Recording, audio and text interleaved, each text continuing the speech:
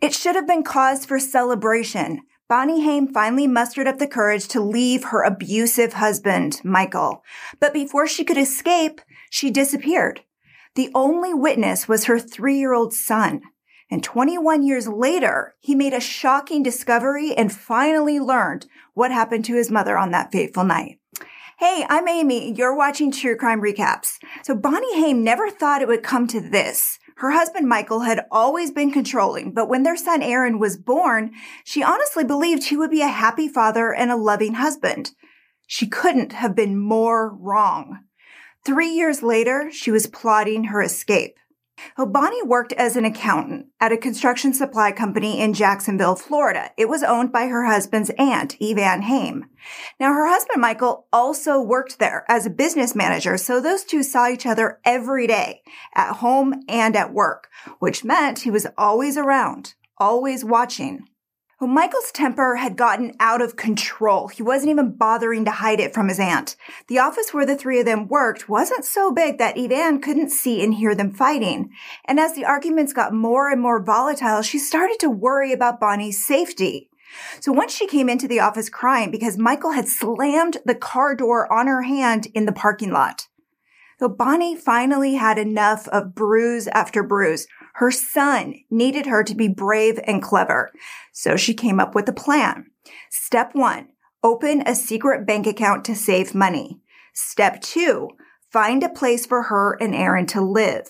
Step 3, enroll him in a new preschool. And step 4, make a freaking run for it. So she came up with excuses to get away so she could put her plan into action. She made sure bank statements were mailed to her attention at the office instead of her house. And since she was the accountant, it was perfectly natural for a bank to be in touch with her. And when she was able to siphon enough money into her account, she put step 2 into action and put down a deposit on a sweet little apartment for her and Aaron across town. She also enrolled him in the preschool nearby. The only thing left for them to do was run. Michael got curious about a bank statement he found on her desk, her secret bank account, not so secret anymore. So she came up with an excuse. She's getting pretty good at that by now, but he didn't buy it. So he ordered her to transfer the money into his account and close hers or else. And she did, but she didn't give up on her plan to leave him. For the next few months, she trusted a friend to hide any cash she could manage to set aside. And when she had more than $1,000 saved up, she was ready to make her move. So Michael had a business trip coming up. It was the perfect opportunity to escape. And the moment of truth was just 17 days away. Her new beginning was ahead of her. And then it all fell apart. On January 6, 1993, she got home from work at the usual time, around 7:30. She was supposed to go to Evan's house that night to help her plan a baby shower for a woman who worked with them, but she never made it there. Around 8:30, she called her crying, saying she and Michael had really gotten into it. When Evan asked her if she should call her back later, Bonnie said no. She talked to her at work the next day. She never saw her again.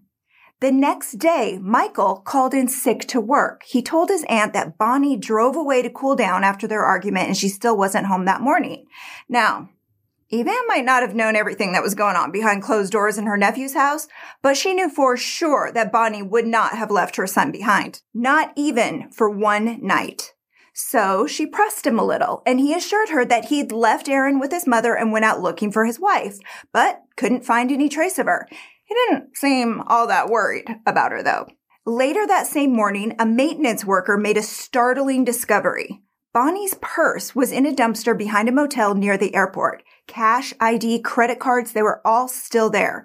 And her car was found abandoned in the long-term parking lot. But it looked very different from the way she usually left it. So Bonnie was petite. She's only 5'3", but her driver's seat was pushed way back. Her feet wouldn't even have been able to reach the pedals, unless, of course, someone else, someone taller, was behind the wheel, someone like her husband, Michael. And there was something else left behind, a pristine shoe print from a men's sneaker on the driver's side floorboard. And the rare tread pattern exactly matched a pair of his running shoes. But where was Bonnie? She was nowhere to be found. Did her husband make her disappear? So the question pissed him off, and the fact that his wife had been hiding money from him riled him up. But the fact that she was missing, that didn't seem to upset him so much. But the police weren't quite as blasé as he was about it. It was a long shot, but they thought, hey, maybe little Aaron saw what happened. If there was a witness at all, it would be the 3-year-old, except for the fact that he was, 3. But they arranged for him to talk to a child psychologist anyway. And as it turned out, he had a lot to say. When he was asked what had happened to his mother, he said, Daddy hurt her. Daddy shot Mommy. Daddy put Mommy in timeout. Sounds like Daddy forgot that little pitchers have big ears and eyes. So Aaron said it over and over in every way he knew. He even drew pictures of a man with a gun. They believed he saw his father shoot his mother, but he was only 3 after all, and he couldn't exactly, lead them to the body. And they couldn't find any hard evidence to back his story up, so the case stalled. But don't worry, Aaron wasn't left alone with his father. A judge determined that because Aaron was the only living witness to whatever had happened that night, he was at significant risk of abuse by his father. So for safety reasons, he was put into foster care. He was eventually adopted and his last name was changed. Now, it's not clear, it's kind of weird, right? Why he wasn't sent to live with a grandparent or even Michael's aunt? Well, maybe because his extended family was split on what happened to Bonnie. Some thought she'd followed through with her plan and left her son behind. That was Michael's story. She left me. They kept telling him he was being brainwashed into pointing his little finger at his father. But others believed his story, and they thought Michael had probably shot her in a fit of rage. But without any evidence one way or another, it might have turned into a debatable piece of family lore if things hadn't taken an interesting turn in 2004. See, Aaron had never doubted what he saw, and he never really forgave either. In 2004, he sued his father for the wrongful death of his mother, and he won $26 million and the deed to his childhood home. Now, his father had long since moved out of the state, but he'd been renting that house off and on over the years, but always with this strange caveat. Tenants were strictly prohibited from doing any landscaping or renovation in the backyard. But now that Aaron owned the house, he could do whatever he wanted to it. So in December of 2014, he started remodeling. He was prying up a concrete slab that used to be an outdoor shower when he saw something strange buried about 6 inches down. It was in a plastic bag. Now, at first he thought it was a coconut, which is weird because it's like, why would somebody bury a coconut in a plastic bag under this concrete slab? But as it turned out, he was wrong. This coconut had eye sockets and teeth. He was holding his mother's skull in his hands. Now, when the backyard was excavated, more of Bonnie's remains were discovered, as well as a .22 caliber shell casing that matched the rifle his father owned. Now, he could finally prove the story he'd been telling for 2 decades.